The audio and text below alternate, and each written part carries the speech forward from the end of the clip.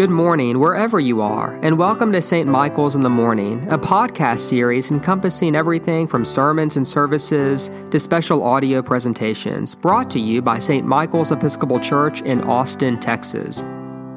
For more information or to make a donation to St. Michael's, please visit www.st-michaels.org.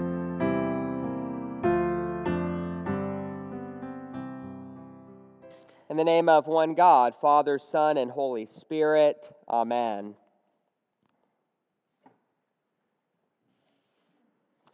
So today is our second week where our theme is extravagant generosity. And in case you were not here or tuned in last week, we're in the midst of a 4-week series on the connection between faith and money in our life. And I just want to acknowledge that this is a hard conversation because there's nothing inside of us that naturally wants to give our money away. Whenever I was a young child, I still have a vivid memory of saving my first $100. I was so very proud of myself. And I also remember the first thing I purchased. It was a $30 safe to secure that $70 fortune I had left. I was a finance major at the University of Texas. I've always loved money. Whenever I was 8 years old, my mom borrowed a $5 bill. She then tried to return it the next day, and I asked her to keep it until she brought back the interest on the loan.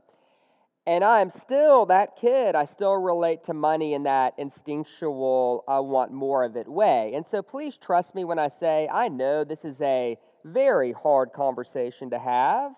Because in our culture, money is not just a status symbol, it is a commodity that makes us feel safe and like we are in control of our life. There is an old joke about a Sunday school teacher that asks her kids, "Do you know where little boys go when they don't put money in the collection plate?" "Yes, ma'am," a boy blurted out. "They go to the movies." And I think that really sums it up, right? We have been trained to believe that if we give more, we will in fact live less. That too much generosity will cost us the freedom and the peace and the abundant life that we all so desperately want. And so a big part of what I'd like to do today is really challenge that assumption. And so let me start with a foundational assertion. You and I have been exposed to two radically different views of what abundant life is and how that life is attained. There is the view that we all inherit from the culture, which would say that abundant life is about growing in the experience of ease and convenience, and pursuing wealth, and clutching for more and more and more.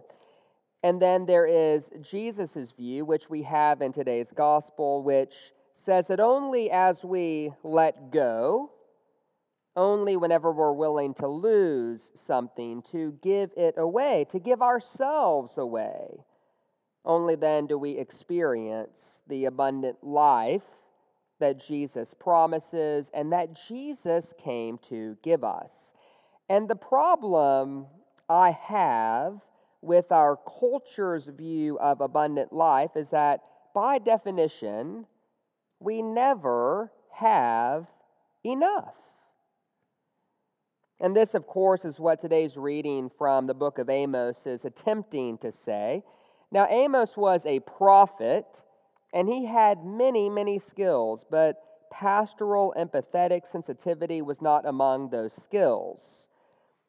Because Amos had a very unflattering nickname for the Israelites who failed to understand the generosity of God. He called them the cows of Bashan.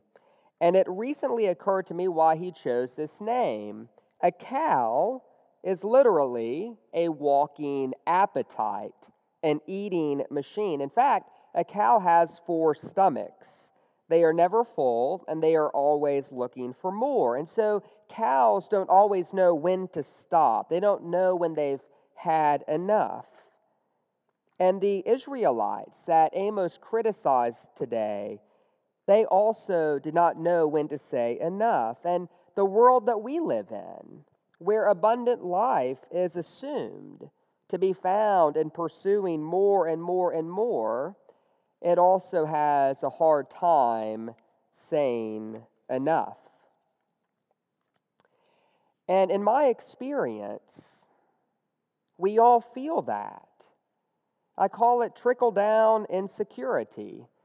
We never feel good enough, or perfect enough, or thin enough, or rich enough, or powerful enough. We're never successful enough, or smart enough. And God knows we never feel safe enough because this world we live in, it never says enough.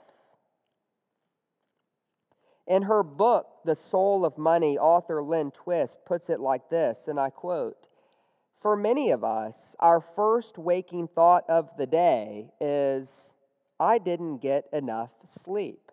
The next one is, I didn't have enough time." Whether true or not, the thought of not enough occurs to us automatically. We spend most our lives complaining or worrying about what we don't have enough of before we even sit up in bed, before our feet touch the floor. We're already inadequate, already behind, already losing, already lacking something. End quote. So let me tell you what I think I've learned in my 12 or 13 years as an Episcopal priest. I believe that the deepest question of the human heart is captured in 3 words. Am I enough? And if we conclude that we are not enough, as we all do from time to time, the very next question we ask is, what do I have to do, or possess, or achieve, or say for you to think that I am enough? And what's so seductive about money is that it will look you straight in the eye and it will announce, I am the way and the truth and the life. Pursue me and I will make you feel safe. I'll make you feel successful. I'll make you feel powerful. Pursue me and I will make you feel like you are enough. But of course, it never works out, does it? And that is something we all know to be true. And so whenever we're talking about extravagant generosity here at St. Michael's Episcopal Church, what we're really talking about is how to tap into a life of freedom, whereby we increase our capacity to not play that game, to trust that in Christ we are already more than enough by virtue of God's love and our baptism, and to trust that we experience our enoughness most poignantly, not as we clutch and accrue and pursue and get and acquire, but as we increase our capacity to give and to be generous. And so an illustration of what this looks like that I offer from time to time, I want you to take your right hand and hold it out, palm up. And I want you to imagine that someone is placing all sorts of great riches in that hand, whatever you want. It can be a week in Hawaii, a promotion at work, the experience of falling in love, or early retirement, or better health, or $1 million. Whatever it is you want, life has just placed it in your hand. Consider, there are only 2 ways that you and I can respond to whatever God and life places in our palm. We can clutch, fearful that there's not enough to share, or that you might try to steal whatever's in my palm. But notice, in clutching and closing our hand, we are at the same time closing ourselves off from the possibility that God might place something new and wonderful in that hand, right? Whenever the hand is closed, nothing else can get in. Or we can live our lives with hearts wide open and with palms wide open, rejoicing and giving thanks and being grateful when something new and wonderful is placed in our hand, but not at all surprised or mad or feeling like a victim when life takes things out of our hand. Extravagant generosity is about increasing our capacity to live our lives with palms wide open. We appreciate and we give thanks for the many blessings in our life, but we don't clutch, and we increase our capacity to both give and receive in the knowledge that a closed hand cannot do either. And so here's the question I want you to pray through this week. Where is God inviting you to live your life with palms wide open? In other words, where is it that you need to stop clutching? And where specifically is God asking you to be generous? And so as you ponder that question, I'm going to end my sermon today with a parable. I believe it was written by Danish theologian Søren Kierkegaard. And this parable brings to light some of what I hope to communicate in my sermon today. It starts with a certain flock of geese, and these geese all live together in a barnyard with very high walls around it. Because the corn was good and the barnyard was secure, these geese lived a stable life, but they never took a risk. But one day, a very wise philosopher goose came among them, and so every week they listened quietly and attentively to what he had to say. "My fellow geese," he would preach.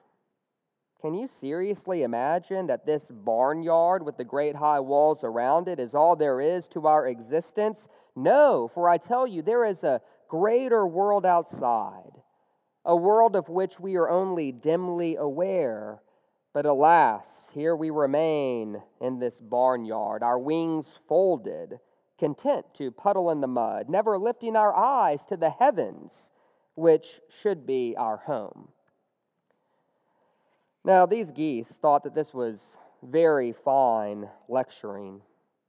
How poetical, they thought, how profoundly existential. And so often the philosopher would speak of the advantage of flight, calling on these geese to be what they were. After all, they had wings. And what were wings for but to fly with?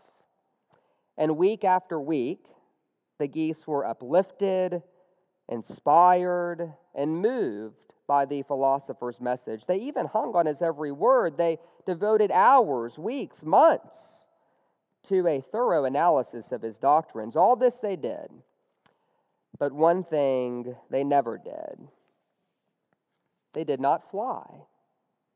For the corn was good and the barnyard was secure.